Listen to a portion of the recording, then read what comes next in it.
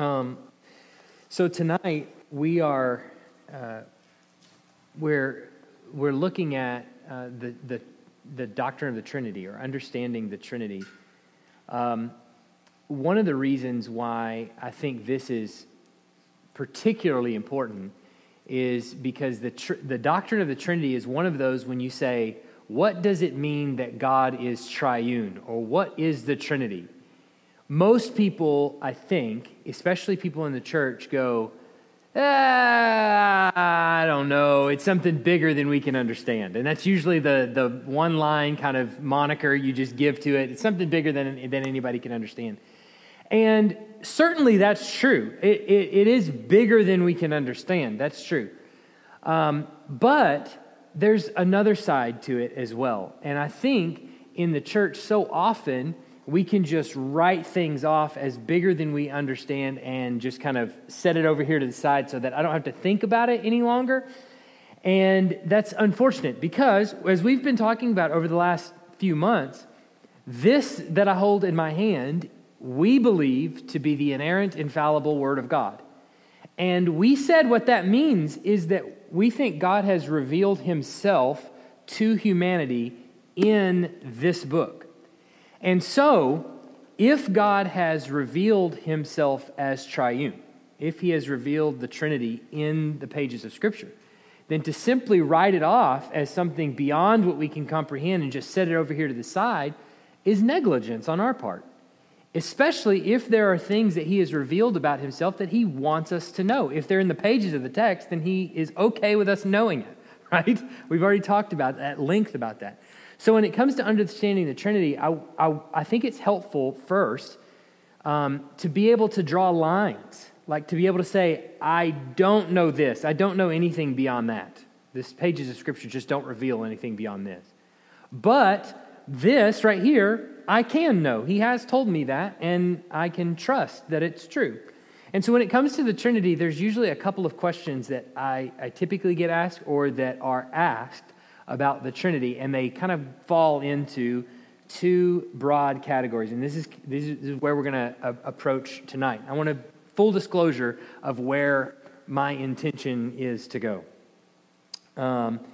We've been talking a lot about knowing God, understanding God on a much deeper level. And I understand there's probably some things that we've talked about that are either things you've never thought of before or things that you've never heard talked about before, or maybe are things, to be honest, are just not that interesting to you. That's okay, because we're about to pick up speed, and we're about to get into a lot more things that are either highly debatable or that are discussed quite a bit. But next week, we won't meet because it's spring break, but then the week after that, we will meet. That'll be business meeting, okay? The week after that, so it'll be 2 weeks from now, we'll begin looking at the occult. In particular, two sects of the occult that are prevalent in our society, namely the Mormonism and Jehovah's Witness.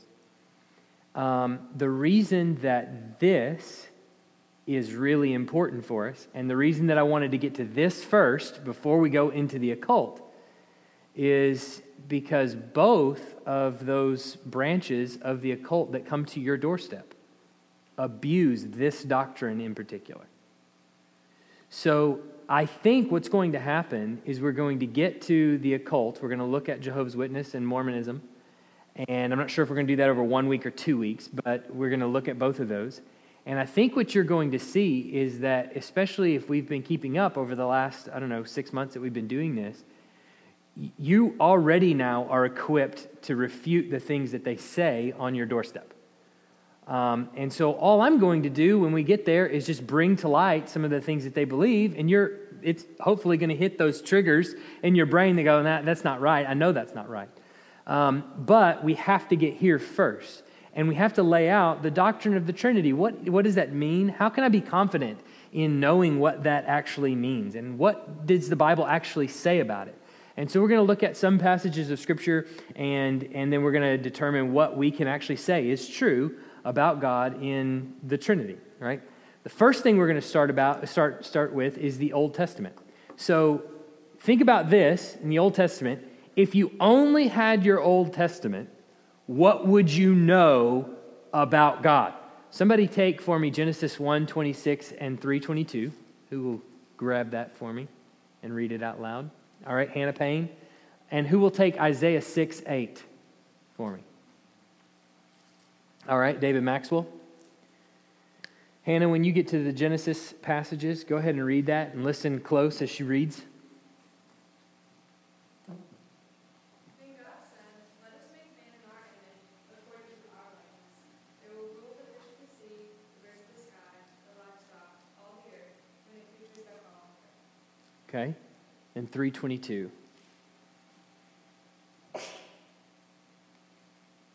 The Lord God said, "Since man has become like one of us, knowing good and evil, we must not reach out, take from the tree of life, eat, and live forever." Okay, hang on to those verses. David Maxwell, read Isaiah 6:8 for us. Also, I heard the voice of the Lord saying, "Whom shall I send, and who will go before us?" Okay, did you hear something in common in all three of those verses? These are three of many verses in the Old Testament, but I just chose three good examples. There's a plural us, right? There is a first person plural us. Yes, anyway, sorry. Plural us. I'm losing my grammar right now. I don't care to think about it. But there is an us in all three of those verses. And these are three of many verses in the Old Testament that tell us that there is a plurality to God. And here's something that's very interesting, I think, is that even to a Jew to this day, if you're to bring up Genesis 1:26 or 3:22 or 6:8, most of them will not have an answer for you as to why there is a reference there in the third person. That's significant. All right? That's significant. That God says in the Old Testament, He uses the plural us instead of only saying I or me.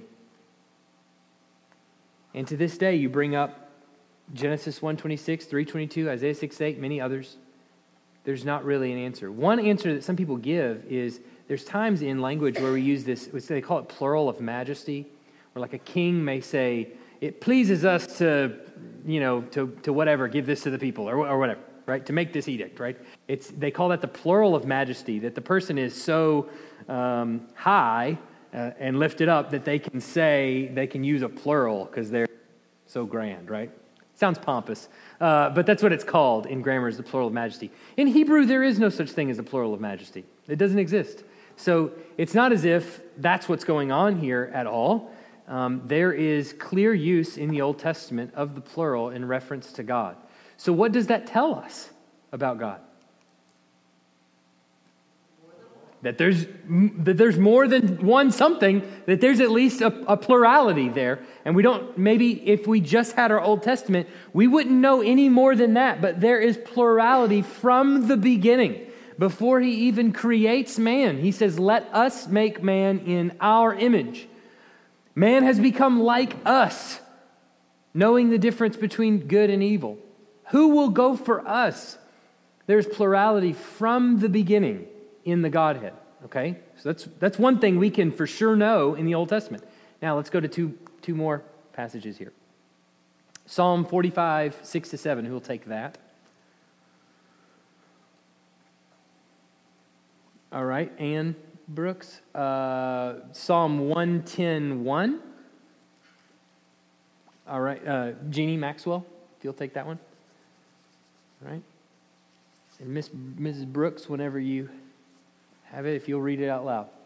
Your throne, O God, is forever and ever. The scepter of your kingdom is the scepter of uprightness. You have loved righteousness and hated wickedness. Therefore, God, your God, has anointed you with the oil of gladness beyond your companions. Okay, now that one's really hard, but right there at the very end, she says, read that last, two lines. Therefore, God, your God, has anointed you with the oil of gladness beyond your companions. Okay, did you hear that? Therefore, God, your God, has anointed you. It's interesting, right? Okay, Psalm 110:1. The Lord says to my Lord, sit at my right hand until I make your enemies The Lord says to my Lord. Now, what do those mean? What are those saying? Any idea? This one's a hard one. But as you think about that, the Lord said to my Lord, sit at my right hand while I make your enemies a footstool. Right. There's again, we're seeing plurality there, right? There's two people, two persons, we'll say, identified as Lord in both of those statements.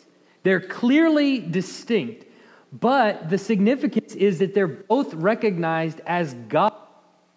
Both of them are called Lord in this, right? They're both recognized as Lord.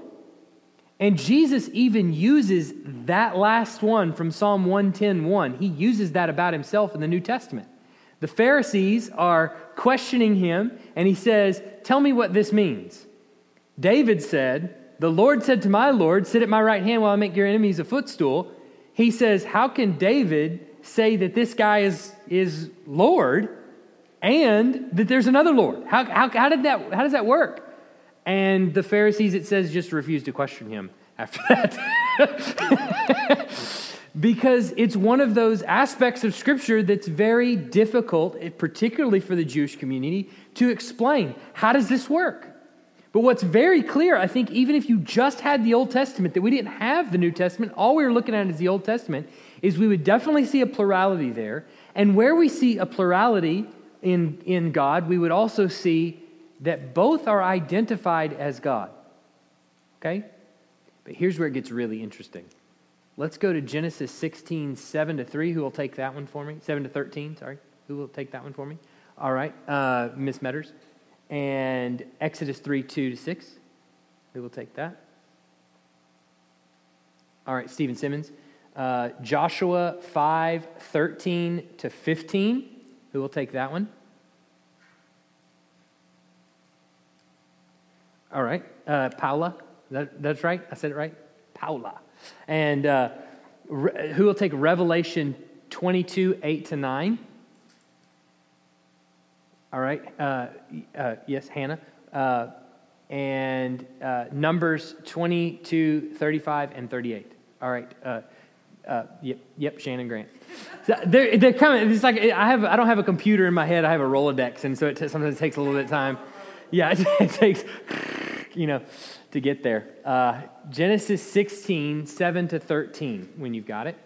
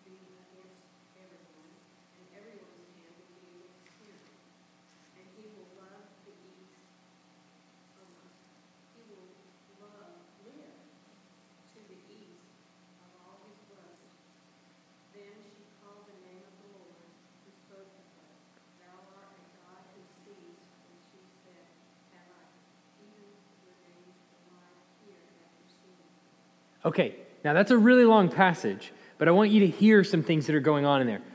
First, who is the first character we see in that passage? No, before that. Before that, at the very beginning, the angel of the Lord, right? So there's a person identified as the angel of the Lord that is standing there in the scene. All right, Hagar is running away from the family, and she's going to be encouraged to go back. This is before she's finally banished. forever. But she's going to be encouraged to go back. The angel of the Lord comes in and does that. He tells her, go back and submit to Sarah. At the end of the passage, what does she call the angel of the Lord? Thou art the God who sees. The God who sees. So we have initially the angel of the Lord, which really just means the messenger of the Lord. We don't know the makeup of this person, but some people will assume that this is just simply an angel, right? But at the end of this, Hagar seems to refer to this angel as something different and understand this angel as something different. Well, it gets a little bit weirder. Let's go to Exodus 3, 2-6. Now, this is one you're all familiar with, but pay really close attention to who's in the bush, all right? Who's got it? All right, go ahead, Stephen Simmons. And the angel of the Lord appeared to him in a flame of fire out of the midst of a bush. He looked, and behold, the bush was burning, yet it was not consumed. And Moses said, I will turn aside to see this great sign, why the bush is not burned. When the Lord saw that he turned aside to see, God called him out of the bush, Moses, Moses. And he said, Here I am. Then he said, Do not come near, take your sandals off your feet, for the place in which you are standing is holy ground. Okay, what scene is this? We all know this scene. Moses in the burning bush, right? How does it who does it identify as in the burning bush? The angel of the Lord, right? Same character. We assume we just saw with Hagar is now appears to Moses in the burning bush. And Moses approaches the burning bush, and what does the angel of the Lord say to Moses as he approaches the burning bush? Take your shoes off. Where you're standing is holy ground. All right? Now, I admit, if that was just alone, okay, that'd be odd. We might not be able to necessarily explain it. But I don't know that it would cause us great pause. We'd probably just go back and go, I don't know that I can explain that too much and keep going. But then when we get to Joshua 5:13-15, who's got that one? Paula? And it came to pass when Joshua was by Jericho, that he lifted his eyes and looked, and behold, a man stood opposite him, with his sword drawn in his hand. And Joshua went to him and said to him, Are you for us or for our adversaries? So he said, No, but as commander of the army of the Lord I have now come. And Joshua fell on his face to the earth and worshipped, and said to him, What does my Lord say to his servant? Then the commander of the Lord's army said to Joshua, Take your sandals off your foot. Take your sandal off your foot, for the place where you stand is holy. Oh, okay. So Joshua approaches this man. He's got a sword in his hand, and Joshua, they're getting ready to go to battle, and so he sees this guy, and he says, what everybody would probably say, are you for us or against us, right? Whose team are you on, right? Before we kind of get into a skirmish right here. And he just says no. I love that. That he doesn't really identify a team. He just says, no, I'm the commander of the armies of the Lord. And what does Joshua do? He falls on his face and what? Worships. All right. That is the first thing that would give me pause as I'm reading this. Fell on his face and worshipped. Hold on to that thought. Second, what does the angel of the Lord tell him? Take off your shoes. The ground you're standing on is holy ground. Now, the reason that I think this is significant is because this is not what typically happens in the presence of an angel. Revelation 22, 8-9, just to give us a balance. Who's got that? All right, Hannah. Lord. I, John, am the one who heard and saw these things. And when I heard and saw them, I fell down to worship at the feet of the angel who showed them to me. But he said to me, You must not do that. I am a fellow servant with you and your brothers the prophets, and with those who keep the words of this book, worship God. What do you see? What do you see there that's different than Joshua's interaction? Paula.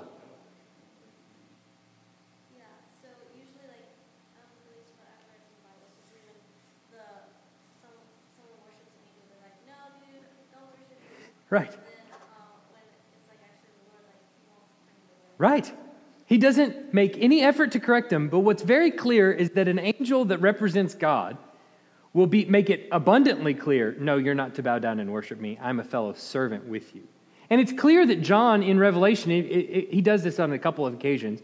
He's not sure exactly what to do because what he's seeing is so miraculous and amazing that he's not exactly sure how to process all of this. And so he sees this angel next to him who's revealing all of this stuff to him, which what he's looking at is the new heavens, new earth. He turns to the angel and he begins to worship him. And he goes, whoa, you got it all wrong.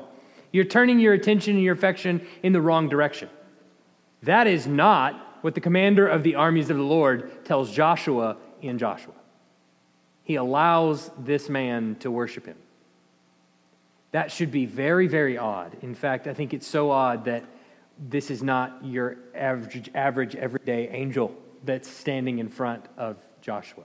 Now, Numbers 22, 35, and 38. Who's got that? All right, go ahead, Shannon. But the angel of the Lord told him, "Go with these men, but you may say only what I tell you to say." So Balaam went on with Balak's officials. Balaam replied, "I have come, but I have no power to say just anything. I will speak only the message that God gives me." Okay, connect those two pieces. In verse 35, the angel of the Lord is standing in front of him, and remember, this is Balaam and his donkey. The donkey's already spoken to him and that kind of thing, and he's been beating the donkey, which is a hilarious story in and of itself. But then the angel of the Lord tells him, all right, you can go with these men, but you only say the words that I give to you. Balaam gets there, and he says, I can't just say anything. I can only say the words that God gives to me. What does Balaam recognize about the angel of the Lord that maybe we as the common reader would not recognize? That who's standing in front of him is God himself, right? What I would say to you is that in the vast majority of cases, unless the context dictates otherwise, in the Old Testament, when you see the angel of the Lord, that's not just your average everyday angel. That is Christ pre-incarnate, all right? Before he becomes Jesus of Nazareth, Christ pre-incarnate as a messenger of the Lord, commander of the armies of the Lord, or however you want to articulate it over and over. He reappears throughout the story. He appears there with Gideon in Judges on several occasions in the book of Judges. To Samson's parents, he appears there. There's one case, I think it's with Samson's parents, where they actually offer up a sacrifice right in front of him, and he goes up in the smoke of the offering. The angel of the Lord is pretty significant. So as we see first that there's a plurality in the Godhead from the beginning, and then as we start to read a little bit more, all this plurality, we see multiple persons recognized as Lord or as God, and then all of a sudden we have now this third kind of thing where the angel of the Lord that appears so often in the Old Testament appears to allow people to fall down on their face and worship him. And he's okay with that. Where we know that the Bible expressly forbids the worship of angels. We saw that in Colossians. And so here you've got characters doing it, and they're not stopped in some places, and then they are in others. So it should at least do what for us? What does that do? If we just have our Old Testament, we don't have our New Testament, what does that do for us? Yeah. We know that there's at least some sort of personhood going on and that they're separate, right? Yeah. Anything else? Is anything connecting up here? Are you thinking? Do anything else for us? There's multiple.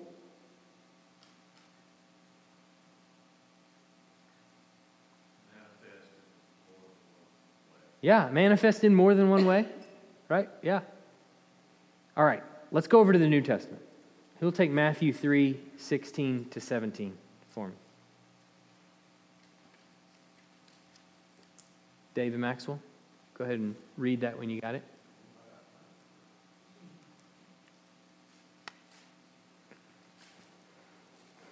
I figured your Bible would just fall open to Matthew by this point. Surely have it bookmarked. Yeah. That's where Bible drill comes in handy.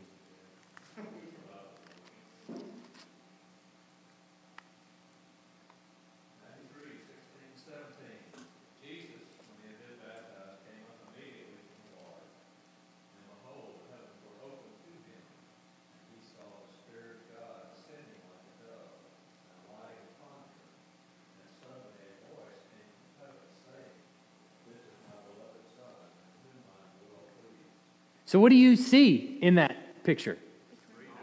All three. So there's three persons.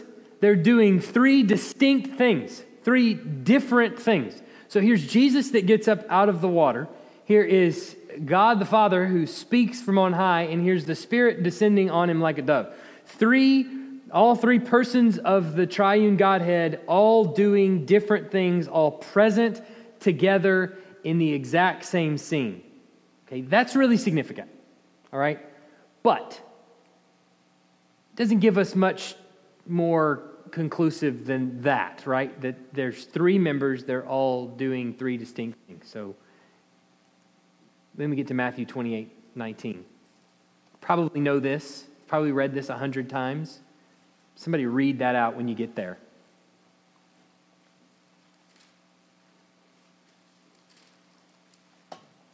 Go therefore and make disciples of all nations, baptizing them in the name of the Father and of the Son and of the Holy Spirit. All right, so when we go out, this is the Great Commission. We go out as Christians, as a church, and we're proclaiming the gospel message, and people are believing, and they're coming to us, and they're being baptized. Under whose name are we baptizing them? Father, Son, and the Holy Spirit. Now, the reason that I think that that's interesting is because there are people in Acts that are identified as receiving John's baptism. We saw this last week when we were talking about baptism. They received John's baptism but hadn't received Christ's baptism, right? It's called John's baptism. I mean, you were essentially baptized under John's authority, as it were. And he's saying when the church goes out and baptizes all of these people, whose authority are they baptizing under? Father, Son, and Holy Spirit. That's the authority. The thing that gives them the authority to baptize is the Father, Son, and the Holy Spirit. So what does that tell us about these three members that were present when Jesus was baptized? They all have authority. There's a same levelness to all three of them, right? So they all have authority. They all have effectively the same. They're all on the same level, right? Okay. Again, we're just drawing conclusions. What do we see in the text, okay? Let's go to the next set of passages. Ephesians 4:4-6.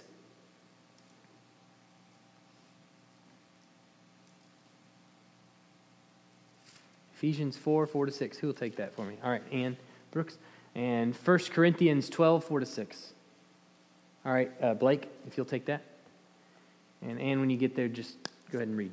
There is one body and one Spirit, just as you were called to one hope that belongs to your call. One Lord, one faith, one baptism, one God and Father of all, who is over all and through all and in all. Okay. Blake, go ahead and read yours. Now there are varieties of gifts, but the same Spirit. And there are varieties of ministries, but the same Lord. There are varieties of effects, but the same God who works all things in all persons. Okay. In both of those passages, what do you hear? Who do you hear called out? What's that? There's one. You hear that repeated over and over. One. All right?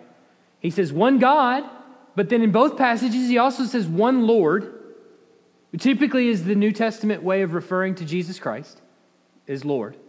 Okay? One God, one Lord. Is the Spirit also identified in both passages? Yes, he is. So he says, look, you've been called, you've been gifted by one Spirit, right? You have been called through one Lord. And you have been sent by one God. What is Paul trying to identify in both of those passages? That though there is plurality, though there is threeness, there's also oneness, right? Does that make sense? You hear that? That though there is three, there is one. Now, we're left to kind of work all that out and figure out what that really means and how we would go about explaining it. But as you look at the New Testament and Old Testament, if we were just to have our Bible sitting in front of us, what kinds of conclusions would we draw about the Trinity? Well, we would have to go back to Genesis at the very beginning, and we would have to at least say God has been in plural since the very beginning, before man ever came onto the scene. God was plural. And then we also would have to say there's something about this angel of the Lord that appears that seems to be different than what's traditionally referred to as God, Yahweh, but is also worthy of worship and appears before us. Right? And when we get to the New Testament, we would also have to say, okay, there are clearly three members present, and it's under those three authority that we actually baptize new believers. So the faith that they're confessing is of the Father and the Son and the Holy Spirit, that they're all on the same level and worthy of worship. I hate to break it down to such a simple manner, but the children came home from Sunday school and they wanted to talk about the Trinity. Yeah. And they were saying, I don't understand. And I said, okay, let's go look at some more. We're going to talk about this in just a minute. We're going to... It's all one. Right. It's three different, properties. Yeah. And Help them understand that, it's all the same. God, the Holy Ghost, Jesus, it's all the same. But it appears to us different. right. And we're actually going to deal with that in just a second, because, and this is one of the reasons why I want to spend some time on the Trinity, because I think what is common to human experience is that when something is difficult to understand, right, that we think of analogies. Analogies are the best. Sometimes they are so helpful in understanding a particular thing, whatever it is. And it puts it in language we can understand. The argument that I'm going to make in just a minute is that there is no analogy for the Trinity. But I want to show you why. Because it's really, fundamentally, it's really important that we understand this, because then we start to veer if we don't understand it. But that's a really common one. That, and I've got a couple other ones that are pretty common explanations for the Trinity. But what we're drawing, with the conclusions that we're drawing from the New Testament and Old Testament, is simply that we see a threeness, but we also see a oneness. And so we have to kind of keep both of those in tension. So basically, the way it has been articulated throughout history, over and over and over again, is God is three persons. Each person is fully God, but God is one essence. Now, what does essence mean? What does essence mean? What is essence? An independence of... Explain what you mean by that. Independence. We certainly believe God is independent. It's their own... they're different. Okay? What is one essence, though? The essence. Oh, are you saying that's what makes them different? Essence is what makes something different? Yeah. Yeah. I mean, that's essentially it. So imagine we had two people that came in this room that you had met for the first time, and they looked identical. They were wearing the same clothing. They were the same height, had the same hair color. Everything about them was the same. They had the same likes and dislikes. They had the same past experiences. They were identical twins. They grew up in the same family. They have, the same DNA. If you took their DNA, it would be exactly the same. There is nothing distinguishable about either of these two people. Are they different people? Why? Because of their essence, right? Even if they had the same name, the same exact name, there is something, even if we cannot define it, that is different about those two individuals, right? I would look at them and I'd say, look, I can't describe why they're different. I can't tell you, but I know that they are. I know that they are two different people because really their essence is different. One has the essence of this guy and the other has the essence of that guy. That's about as far as I can go with it. What we're saying about God is though he is three, Father, Son, Holy Spirit, meaning if it were possible to come in and sit down, he would need 3 stools, right? 3 persons. The essence is all the same. One unified essence. Where if a set of twins sat down, we would say 2 essences. They are different people. With God, he has 1 essence, though he has 3 people. That is where we don't have an analogy. We don't have an analogy for that. That is unique inside the Godhead. He is 3 persons, yet he has the same essence. That's not true of any 3 people on the face of this planet, regardless of if they have the same DNA or not. Does that make sense? Questions about that? So isn't that where, I guess, your analogy of the water, the steam, and the ice cube, it would have to be all of those at the same time, and it's not possible for water to be steam and water and ice cube all at the same time. Exactly. Yeah. Let's talk about that. There's 2 analogies, yes, but there's 2 analogies that get right at what you're saying. They get right at the same point. If we keep in mind, I bolded these on the little slide for a reason. God is 3 persons.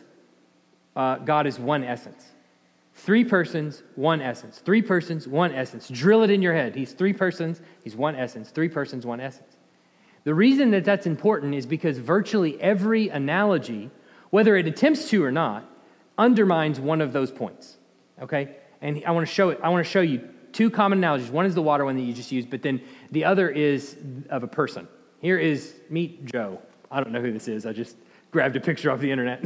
So here is poor guy. I'm sure he was really posing for that, and he didn't know he was going to be used in a church somewhere. Here's Joe. Joe is, let me just illustrate the Trinity for you. This is going to be really easy, right? Here's Joe. He is a dad. He is a husband. And he is an uncle. 3, 1, right? This is a common illustration. Anybody heard this illustration before for the Trinity, right? Okay. What it does, though, if you keep in mind the 3 persons, 1 essence, is it eliminates 3 persons. There's not 3 persons there. It's the same person that represents all 3 different roles. 1 person plays 3 different roles. If that were the case, when Jesus gets up out of the water, we would see Jesus and Jesus and Jesus. Jesus would say, I am my own beloved Son in whom I am well pleased, right? And the Spirit of Jesus would descend on him like a dove. But that's not what we see when he gets baptized. We see 3 distinct persons there present. Does that make sense? Okay. Now we get to the water analogy. Water is the molecule H2O. That's the H2O molecule. It's just a representation. If somebody drew, I yanked off the internet again. And the analogy, as you put it, is, and this is a very common analogy. People use this all the time. God is 3 in 1. He is like ice, water, and vapor, all of which are water is H2O, right? The problem is it breaks down when it comes to being 1, is it going to change? Essence. There it is. 1 essence. It's not 1 essence because if you're thirsty and I said, here's an ice cube, would you like that? Can you drink an ice cube? Essence is more than molecular. It's not just the molecules. There's something about that ice cube that I would say this is not water. In fact, I even call it a different name because it's so different. I can't drink an ice cube, but I can drink water. I can't drink a vapor, but I can drink water. Ice cube has its own use. It's for its own thing, right? It has a totally different essence entirely.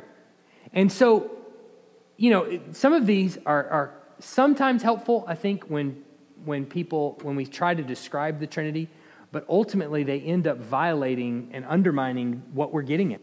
Truth is, when it comes to the Trinity, there's no illustration that actually works, that is fully biblical, that works out all the way. We just have to remember that he is three persons, yet he has the same essence. All three have the exact same essence.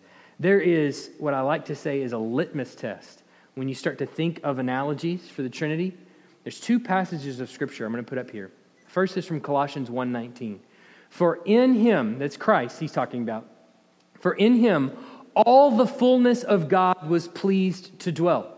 For in Christ all the fullness of God was pleased to dwell. Think about that for just a moment. That when you see Christ standing in front of you, the full representation of the deity is right there in front of you, in Christ. Which leads to this, which is why Jesus can say to Thomas, whoever has seen me has seen the Father. Why? Because they have the same essence. That's what's indistinguishable. Though we're three persons, we have the exact same nature, everything, exact same essence between all three. That's where it can get kind of mind-boggling. We can stretch our brains a little bit, but it's important to know where the line is. This is what he's revealed to us in Scripture. Period. It's three persons, one essence. Now, do we totally understand what that's like? No. Go ahead, Becky. Tozer said that there's no way humanly for us to describe the Trinity because any words that we would use to try to describe would be created words, and God was not created, he is the creator. That's right. Yeah. Yeah. And there are some areas, some things about God that are different. If we could describe every ounce of him, we would be God, not him, right? We would be the one that's indescribable. So there's some parts where we can't know, but what we can ascertain from Scripture is that this is true.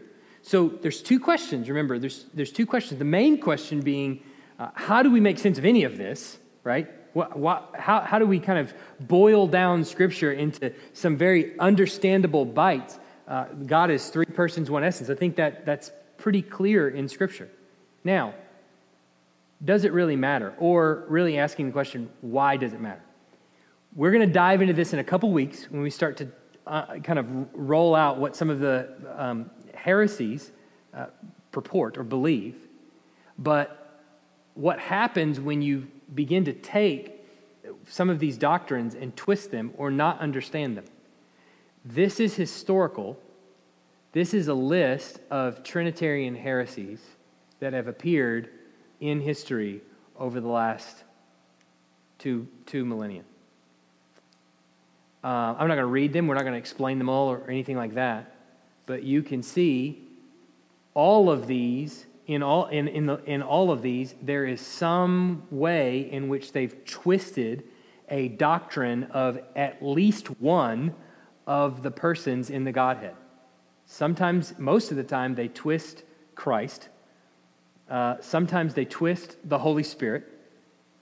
Sometimes they twist, and this is not all the heresies that have appeared in history. These are all specifically related to the nature of who God is that they have twisted. Now, two of them, two heresies appear in our day: Jehovah's Witness and Mormonism. And what makes them specifically heresies is they claim to be teaching the words of Christ, and yet they twist it utterly. And the center of what they get wrong is in the Trinity. One of the persons of the Godhead or more. Sometimes with Mormonism, we tend to focus on things like, oh, they say you get your own planet when you die. And they do, we point out all these sort of like really somewhat eccentric things. To be honest with you, I'm not even really concerned about those things. I'm going to tell them that when Jesus comes back, we're going to inherit the whole earth, right? There's going to be a new heavens and a new earth. To some, that's going to sound weird.